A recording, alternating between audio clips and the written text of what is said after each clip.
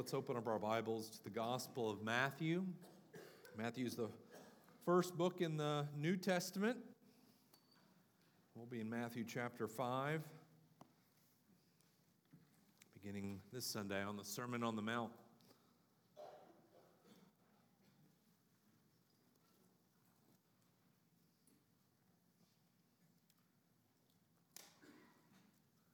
If you've got a copy of God's Word in your lap, open up there and follow along with me as I read.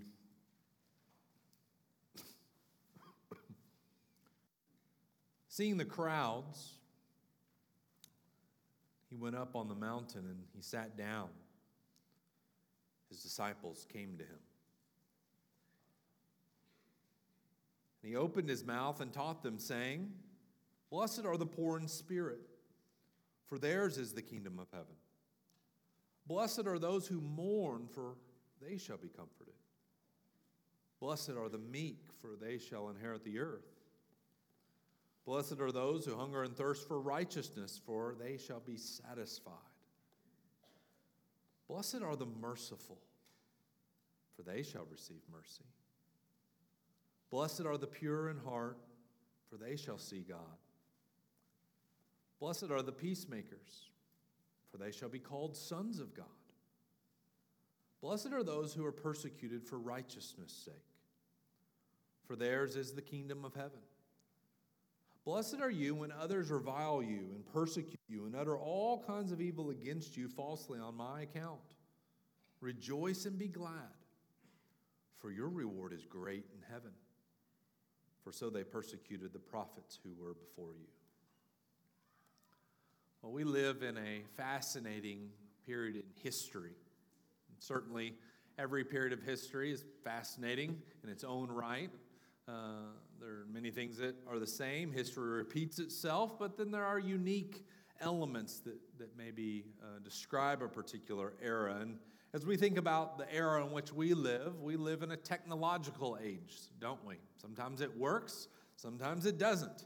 But we live in a technological age which promises flourishing, doesn't it? Promises ease and happiness that previous generations couldn't even dream of. Technology can provide that. Just over a decade ago, it's almost 11 years in June, it will be, that we received this magical device known as the iPhone. It's hard to believe it's already been a decade. And that little device has changed the way the world works. And if you don't have one of these, you have a smartphone of some sort that has basically been brought from that, unless you're Mike Boslaw. You don't have either of those, but it's okay. After you hear what I say, you might say, "Man, I'm in a good place." But our lives have been changed by these little devices, smartphones. Everything that we need or want is literally at our fingertips. Not only can you order food, but I can now pay for it by just tapping my phone at Chick-fil-A, and it just buzzes, and it feels so satisfying. And it was the ease. I didn't have to bring out my card, swipe it, be told, actually, you have to put the chip into the thing. It just does it. It's marvelous. You can even have it ready before you arrive. All these wonderful things. We can get our news. We can get it alerts to us. We can customize it. I don't want to know about these things. I only want to know about those things. We can watch TV. I mean, as a kid, I dreamed of being able to take my TV wherever I wanted. And now you can. You can video chat with friends and family. Welcome to the future. We're doing it. We get directions. We can control our house while we're in church. We can have ongoing conversations via text messaging with whoever we want or as many people as we want at the exact same time. By the way, I prefer you don't put me on those group texts. But nevertheless, we can do all those things. We can also access social media, which is a world in of itself. Not only does it promise connectivity with our friends, which in some measure it does. If you're involved in any of that, Facebook, Twitter, Instagram, Snapchat, you kind of, you might be connected with people that you knew from high school or growing up or just knowing what's going on, and you don't even have to talk to them. It's quite remarkable, but you know what's going on somewhat in their life. But not only those people you know, it's the people you wish you knew. It's the celebrities, the cultural icons. You can identify with them, and strangely enough, you start thinking, I think I know this person. I feel this person. I'm one with this person. And social media says you can have it all. Yet with all this technology, and although we seem to be more connected than ever, the reality is that the studies show that people are more lonely than ever. Even though we have it all the time. You can get a hold of anyone at any time, at any moment of the time. And yet, we're the loneliest people on the face of the planet. Although we have all this stuff. Instead of creating happiness, I've shown that these studies of those who use social media are more likely to be depressed. Suicide rates have gone up since this age. Why is that the case? Why is it the case? Is it just because it doesn't work? Well, maybe it is working. It's just not working in the direction and the way we thought it would. One author, Tony Reinke, has written a good little book that moms and dads in particular I would commend to you. It's called 12 Ways Your Phone is Changing You. And it's literally 12 ways. Each chapter is 12 ways. And I think this is important because as I look around this church, how many of our little ones are running around with their own little iPhones? And are you aware of how it's changing you? Are you aware of how it's definitely changing them? And these 12 ways are not positive ways. They're negative ways. And I'm just going to list a couple of them for you, actually 8. 12 of them was too much, but I'll give you 8. It causes us to be addicted to distraction. How many times I see families out eating dinner in a restaurant, but they got their kids' devices propped up on their cup all through the meal because they can't have a meal now because they're addicted to it. And the truth is, you can see adults doing the same thing. It causes us to ignore our true relationships. We're more interested in those crafted relationships on social media than the real ones that are right before us. Causes us to crave immediate approval. That's where the depression comes in. Here's what I'm doing. Not enough people liked it. They like their thing. Or not enough people saw this. I see that even creeping in the church. We're now doing live stream. Hello. But you know what, how many people liked it? How many people were watching it? As if it was a benchmark of success. You could actually I don't know if this is happening right now, but you could say, I like that point, and the hearts start going up on the screen. Well, what if you don't get the hearts up on the screen? We crave now immediate approval. Actually, I would say the technological age has made us more of a microwave culture. I want something, and I want it now. And I can get it right through my little smartphone. And if I don't get it right then, I'll just keep doing it till I get it. It causes us to feed on polished production. In other words, we think the things out there are reality.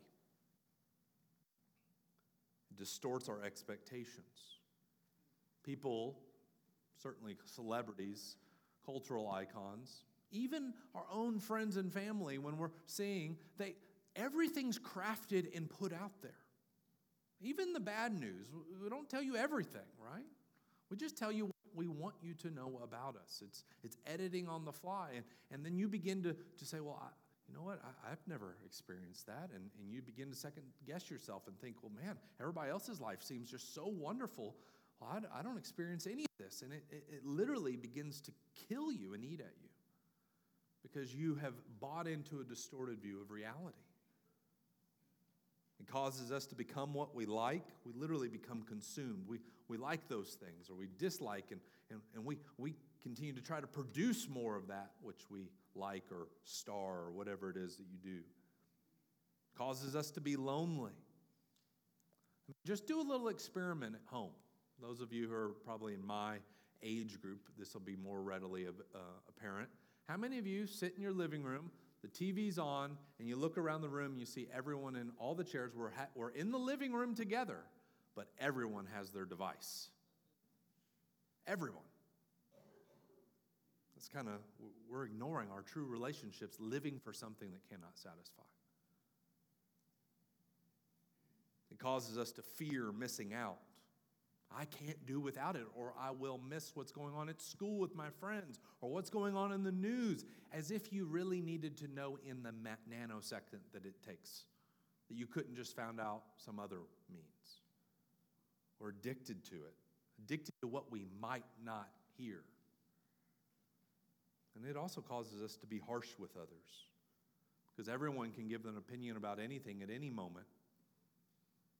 Even in texting, we can just let it loose. And we haven't learned humility and how to keep our mouth shut. It's training us to vent and give full vent to our fury. And so what's the solution? Well, this isn't actually a sermon on get rid of your smartphone. As you can see, I'm preaching from a similar device. The solution isn't necessarily get rid of your phone, although for some of you that might be where you're at for other reasons. But it's to recognize how it's affecting you so that you're not controlled by it. You need to be aware. Maybe just do a little experiment. I do this every now and then. I just delete all social media and say, for the next month, I'm done. Can I do that? Can you live without it?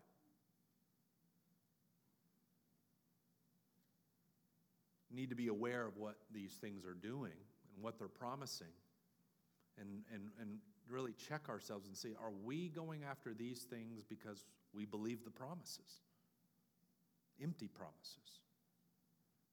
Are we believing the lie that whatever the world offers us, and I just gave one example, that it will lead us to true happiness? Because it won't.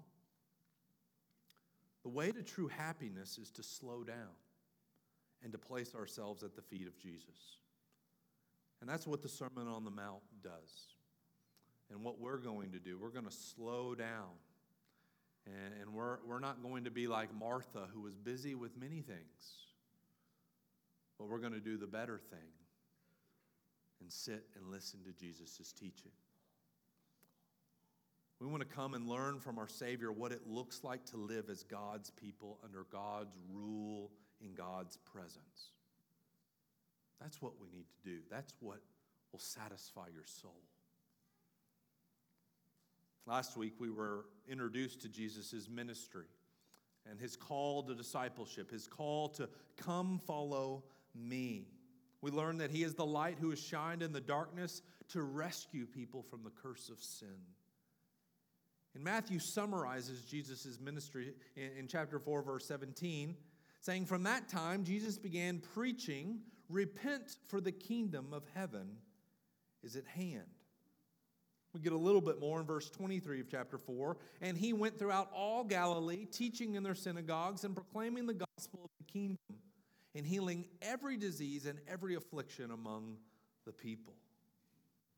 In those verses, Matthew introduces to us what we're going to see for the next several chapters. Chapter 5 through 7 is Jesus' teaching, and chapter 8 and 9 is Jesus' healing of all the afflicted. And actually, it's an embodiment of how it looks like in the person of Christ, how his teaching and his person are life-giving. And so we're really entering a new section by which what was the content of his preaching of the gospel? What was he calling people to? Well, it's all of Matthew 5 through 7. And then we see how he was serving the people in chapters 8 and 9. And I'm really excited about this journey. I'm excited because I want us to be like verse 1. His disciples came to him, and he opened his mouth and taught them. That's the posture that we must have. And I'm excited as this week I actually read just chapter 5, verse 1, all the way through chapter 9. It took me maybe 10 minutes. Just read it in one sitting. and got to see and hear Jesus speaking. And got to visualize what it looked like as he healed the afflicted. One of the things our community group's going to do, heads up guys, is we're going to read chapter 5 through 9 tonight and then reflect on the sermon. Because where we are today is really just his introduction. We're going to see an introduction into a way of living, into following Christ and what that looks like, and then he unpacks it through the rest of the sermon. And I'm excited to see how he unpacks this in our life as we sit at his feet and he works in us, and he exposes us, and he heals us. Today we embark upon the greatest sermon ever preached by the greatest preacher who ever lived. And that's not me, that's Jesus. I heard one brother say that he announced to his church, I'm going to preach somebody else's sermon today. And then he preached this sermon, and at the end of the service, they said, so whose sermon was that you preached? It kind of backfired on him. I'm preaching Jesus' sermon. And those of us who have grown up in the church, we know this section of Scripture. We've heard maybe it called the Sermon on the Mount. We read here in chapter 5, verse 1, that Jesus, seeing the crowds, he went up on the mountain. And when individuals in the Bible ascend a mountain in Scriptures, they meet with God. That's what that happens in every case when someone goes up the mountain. They meet with God. And here Matthew wants us to think of Moses, who ascended the mountain as the crowds of Israel gathered at its base. Interestingly enough, that phrase, he went up on the mountain, is only found, speaking of Moses. It's found 3 times. And every time that phrase, he went up and ascended the mountain, it speaks of Moses. And so it's a key word, a phrase that we should be thinking, this is like Moses. Moses who went up, and as the crowds of Israel gathered at the base of the mountain.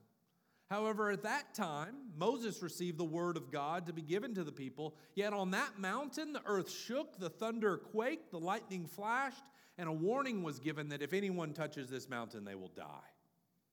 You know that story? Even if your goat gets loose and it touches this mountain, you will die. But here in Matthew, we see the crowds gather. But when Jesus sat down on the mountain, his disciples came to him. This one who comes and stands on the mountain delivering the word of God says, come to me. Come to me, and I will give you rest. Jesus is the true and better Moses who brings God's word to his people and invites them to come and find life, to find abundant life both now and in the age to come. And in this sermon, Jesus invites all to come to him so that they may experience what it truly means to be blessed or happy in God. That's what he's going to do. And so this morning, we're going to explore the Beatitudes. You might be familiar with that phrase. A beatitude is simply a blessing. And Jesus presents 9 virtues in this text, which characterizes those who are truly blessed and who will experience true happiness as God intends.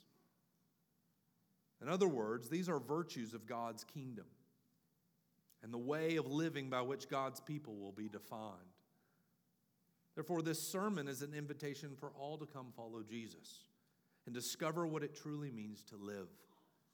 It's a call for all to move from being a part of the crowd, verse 1, to being part of his disciples, the end of verse 1. So with this goal in mind, I've grouped these 9 Beatitudes into 3 groups. We want to think of it as 3 tiers of 3, offering us 3 virtues which characterize God's kingdom people and introduce them into God's way of living, which results in true happiness. I venture to say everyone here today this morning says, I want to be happy. I want you to be happy in God by the end of today. I want you to find your true happiness in him and find your true joy in him and one that will last. And Jesus says these are the virtues, these are the characteristics that will that will mark those who are truly happy in God. Let's consider the first, the virtues of humility. The virtues of humility. We see these in verses 3 through 5. Jesus, as he ascends the mountain, he opens his mouth and he begins to teach them. He says, "Blessed are the poor in spirit, those who mourn, and the meek." He says, blessing upon them. Now, as we think of being poor in spirit, mourning, and being meek, those aren't virtues of the world, are they? No, the world tells you to think much of yourself. The world tells you never mourn or be sad. You should never have a low self-esteem about yourself, ever, since we give trophies to everyone, right? We know that. No one should feel bad about themselves. No one should be corrected. No one should be sad. Rather, you should be aggressive and get yours because everyone else is. But Jesus says that's not the way to blessedness. That's not the way to true happiness. It's the poor in spirit, he says, who are blessed. What does he mean to be poor in spirit? Much of what Jesus is talking about here is concerning his kingdom. Remember, he came preaching the kingdom of heaven. He came preaching the gospel of the kingdom. This is all within a kingdom context and fulfillment of what God has promised in the Old Testament. And we read in Isaiah 66, verse 2, of when God's kingdom comes, who is it that the Lord will favor? And Isaiah says this is the one whom I will look. He who is humble and contrite in spirit and trembles at my word. This is what Jesus is referring to. The poor in spirit are humble, they're contrite, and they tremble at God's word. They fear God. They don't stand on God's word, they stand underneath God's word. They listen. They're quick to hear, slow to speak. They live on every word that proceeds out of the mouth of God. That imagery of being poor, we understand that. That's to be needy, right? Poor in spirit here is being spiritually needy. Jesus says God looks upon favor on those who recognize their spiritual poverty. Those who see themselves as bankrupt, as having nothing to offer. Why are they blessed? Why would that be a blessing to you? Be poor in spirit. Well, Jesus says, because. You see there, that word for? He says it every time. He gives the blessing and then for, and then he speaks the blessing. Well, just think of that as because. For can mean multiple things. But he means here because. Why are they blessed? Why are the poor in spirit blessed? For, or because theirs is the kingdom of heaven. This truth, brothers and sisters, should lift your spirits, especially of you who are broken and who are recognizing your spiritual poverty. The kingdom of heaven belongs to you. It belongs to those who recognize their spiritual need. Those who recognize that they have nothing in and of themselves. The good news is that God has given you his kingdom. Notice there's a present reality to that truth. Theirs is the kingdom of heaven. It's yours now. You're now a citizen of the King and of his kingdom. Now. And what Jesus is trying to communicate to all who will hear, but this is only true for his disciples, is that you are citizens of the kingdom. And that will impact your hopes, but it'll also impact how you live here. It'll have an impact on your life, and that will be a blessing to you. This is the blessing. You are citizens of the kingdom. And certainly those who are poor in spirit will also be those who then mourn. What do they mourn over? Well, certainly they mourn over their own sin, their own guilt, and their own shame. They see themselves for who they truly are. I'm reminded of James. The book of James, chapter 4, verses 8 through 10, he speaks a word to those who are haughty, those who are proud and who lift themselves up. And he tells them, he says, draw near to God and he will draw near to you. Cleanse your hands, you sinners, and purify your hearts, you double-minded. Be wretched and mourn and weep. Let your laughter be turned to mourning and your joy to gloom. Humble yourselves before the Lord and he will exalt you. So it means as we are poor in spirit, that'll flush itself up. We mourn over our sin. When's the last time you wept over your sin? Have you ever wept over your sin? Doesn't mean that we live lives defeated. We remember the truth of theirs is the kingdom of heaven. But we just came to the Lord's table and we were praying and confessing. We should be people who are mourning over our sins. And notice what he says, because they will be comforted. Blessed are you who mourn over your sin,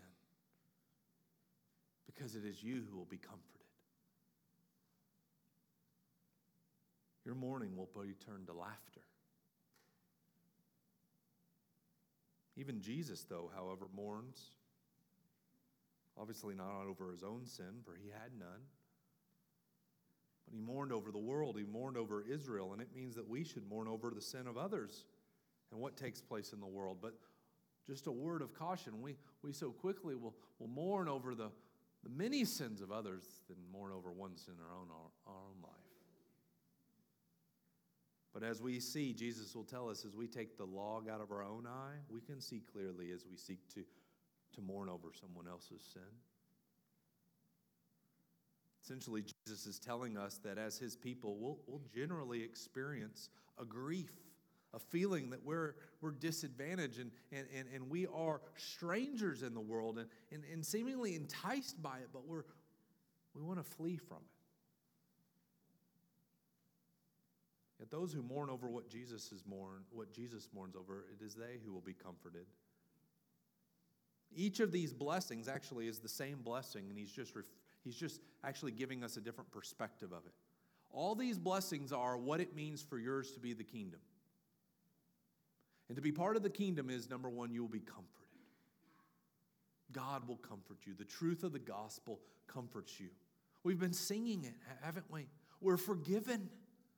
His blood has washed away our sin. Hallelujah, what a Savior. That's a joy, that's a blessing of a future reality that we're experiencing now.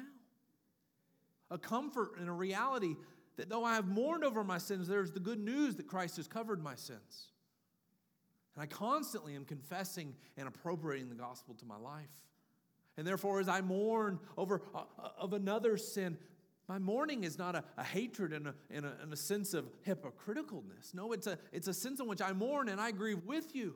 And I will labor with you. And I will remind you of the gospel that has been so good to me and brought comfort in my life so that you may come to the same place I am. That's what this looks like. It's humility, brothers and sisters. It's a true humility that sees oneself as they truly are. And this humility will also look like meekness. To be meek is the opposite of arrogance and being oppressive. As one person I read wrote, the meek are those who do not throw their weight about. That's a good lesson to some of us. We like to throw our weight around to get things done. But the meek do not do that. Rather, they are gentle and lowly in heart. This is what Jesus embodies and lives, doesn't he? And he invites us to learn as we experience his gentleness toward us. I want to jump just a little bit further in the gospel. Matthew 11:29, Jesus says this to his disciples. He says, "Take my yoke upon you and learn from me." You know what a yoke is? In case you don't, you've ever seen those pictures of oxes too, and they've got the big beam around their shoulders and they're carrying some massive load? Jesus says, take my yoke. Put me on and learn from me. So there's an experience there. Come to me. It's just another image. Put me on your shoulders. Come and learn from me. And what do we learn? For I am gentle and lowly in heart, and you will find rest for your souls. Oh, I thought that yoke was going to be a heavy burden. But he says, no, you learned. And this is where the sermon is going to bring us in. Jesus is going to show us the way to true happiness, the way to true flourishing, the way to truly live as God designed. And initially you may say, oh my word, this is overwhelming. No, come to me who are weary, and I will give you rest. Come and learn from me. He speaks it, and then he lives it, and he says, come. Come. Appropriate this in your life. Learn. Learn from me what it means to be gentle and lowly in heart. Well, what we learn is that these virtues are grace-filled. They're life-giving in Christ. We learn and experience these virtues as we enter a relationship with Jesus. In other words, the more you sit at Jesus' feet, listening, and you begin to watch him unfold in the pages of Scripture, the more you will be transformed to be like him. You know what my heart is for my life, and my heart is for yours? That we would do far less scrolling on our iPad and more page turning in our Bibles. Because that will be life-destroying. This is life-giving. But many of you will say, but that's a burden. And I would say it's because you haven't tasted and seen that the Lord is good. You haven't come to him in faith. You haven't come with him in a broken and contrite spirit. Taste and see the goodness that he has towards you. That's one of the reasons in my community group we're going to just read. I'm not going to talk. We're just going to read this. And I encourage you to do the same. It is the humble, as Christ is humble, whom the kingdom belongs. Who will be comforted. And it's the meek, he says, who will inherit the earth. That's what the kingdom will involve. No, the world will tell you, no, the meek will never inherit anything. That's the lie of the evil one. We already saw that in the temptation. Bow yourself before me, and you can get all you want the easy way. And Jesus tells us, no, that's not the way. I am the way, the truth, and the life. And his way, and he is meek and gentle. And although every fiber in our being says, nope, I got to take matters into my own hands, Jesus says it's the meek who will inherit the earth. It's the meek.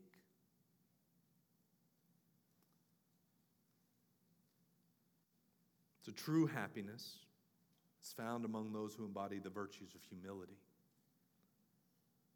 Brothers and sisters, this is the beauty of being in the church. It's the beauty of being relational people. Lord gives us plenty of opportunity to grow in this, doesn't he? Gives us plenty of opportunity. Every conflict, every misunderstanding is an opportunity to learn humility, to practice these virtues. Oh, what a beautiful community that is, of a people who are poor in spirit, who grieve over their sins. They're quick to grieve over their own sins and are meek and gentle towards one another. I tell you, that's the world, that's a people, a community that all of us, believer or non-believer, wants to be a part of. Nobody wants someone harsh. No one wants the rich in spirit. Nobody wants the haughty. Nobody wants the arrogant and the oppressive. No, we want Jesus.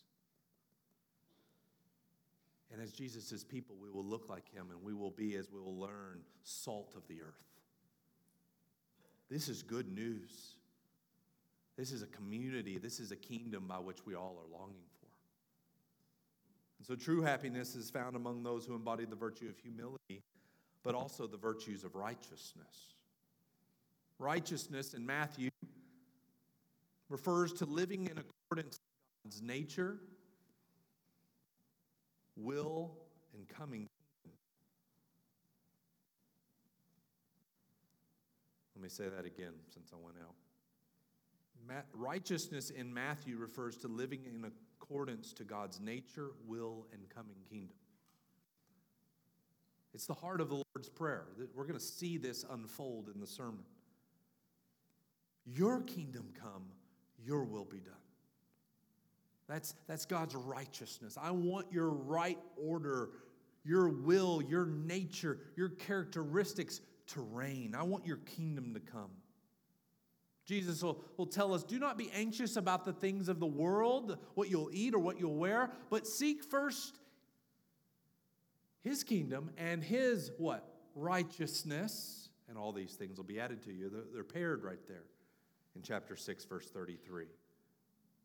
And here in the Beatitudes, He's introducing this concept, and He says it's those who hunger and thirst for this righteousness who will be satisfied.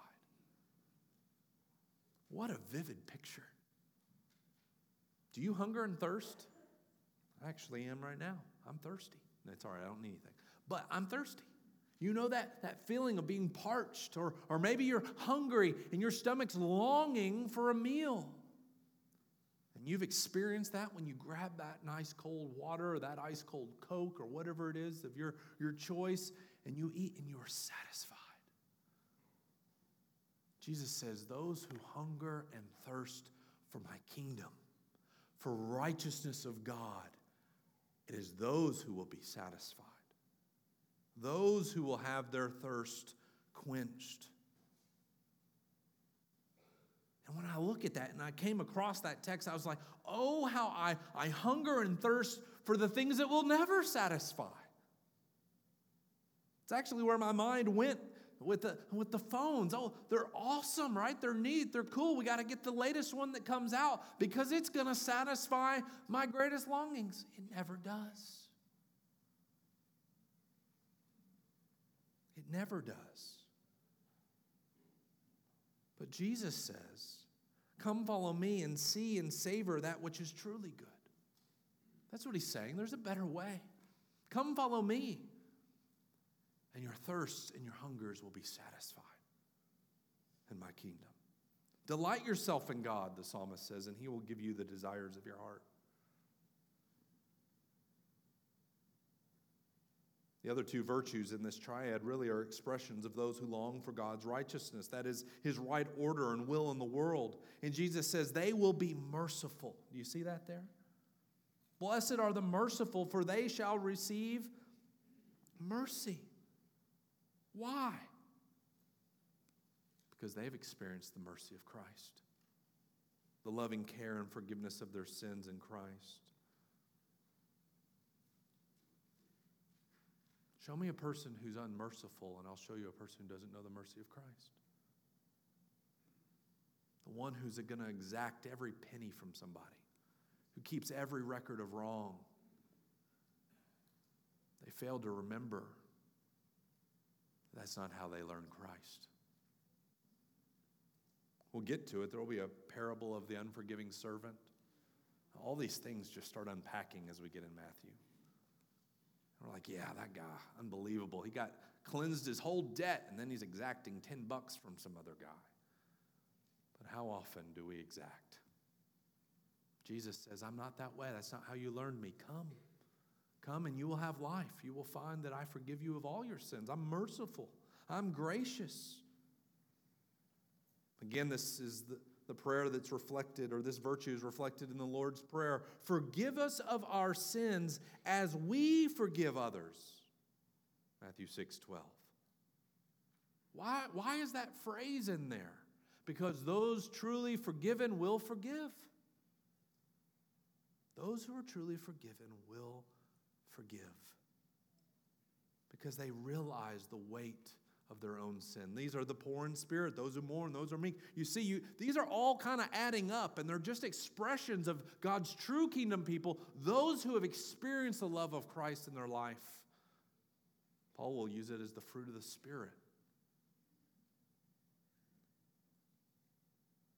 Not only are they merciful, not only do they love much because they've been forgiven much, but they're pure in heart. This expression reflects not only the blessing of having one's sins cleansed, but the sweetness and genuine love of God within them.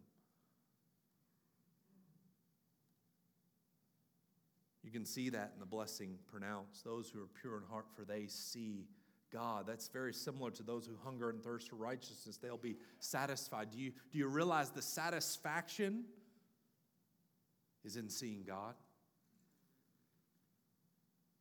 And the pure in heart, it's a pure conscience. Lord, that's what I want. My heart wants your will to be done.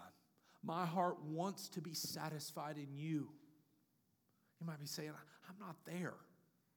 One of the prayers I often pray is, Lord, I believe, help my unbelief. Lord, I want to want like that. And I would say you're being pure in heart. You're desiring the things of God. Foster that desire. Grow that desire. Come and taste and be satisfied so that desire's even more produced in you. That's what Jesus is getting after. That's what it means to have a pure heart. Peter talks about it in the passage that we read.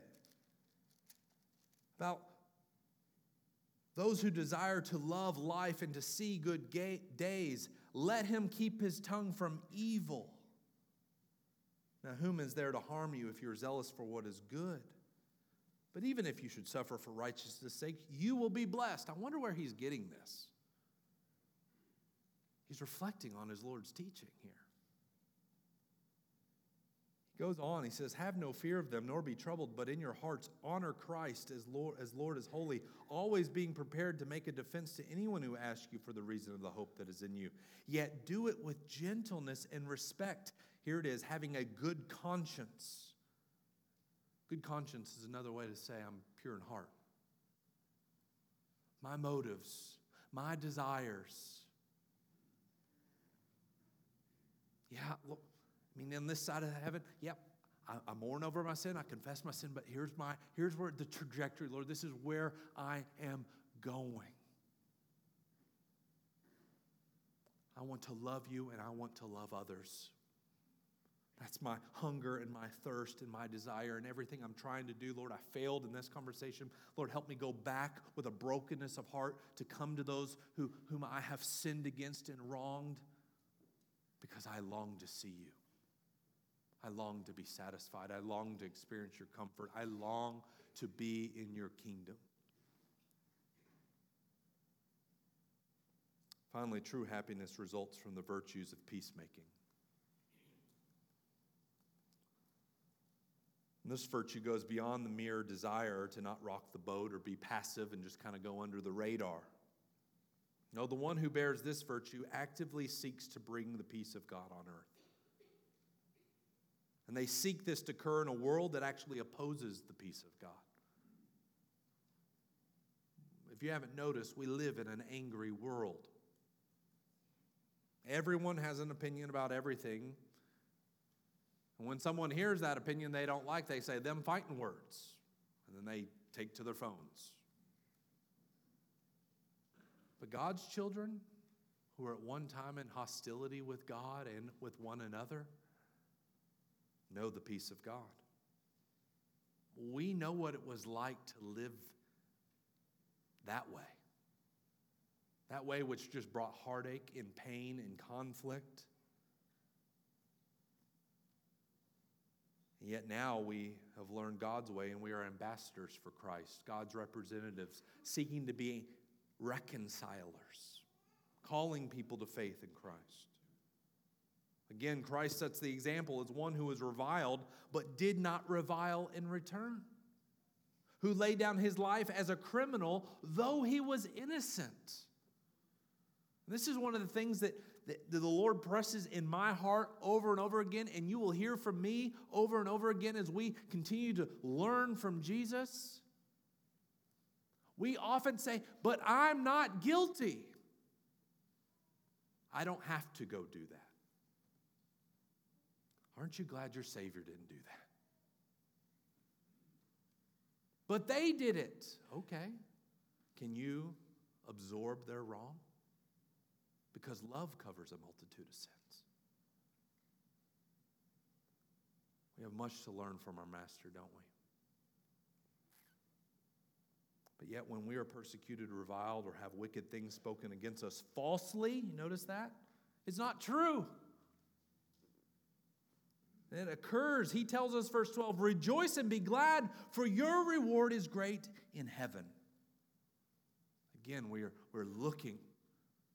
We're holding ourselves to the truth. What is said of us, no matter what the world reviles us falsely against us, we comfort ourselves with the truth that theirs is the kingdom of heaven.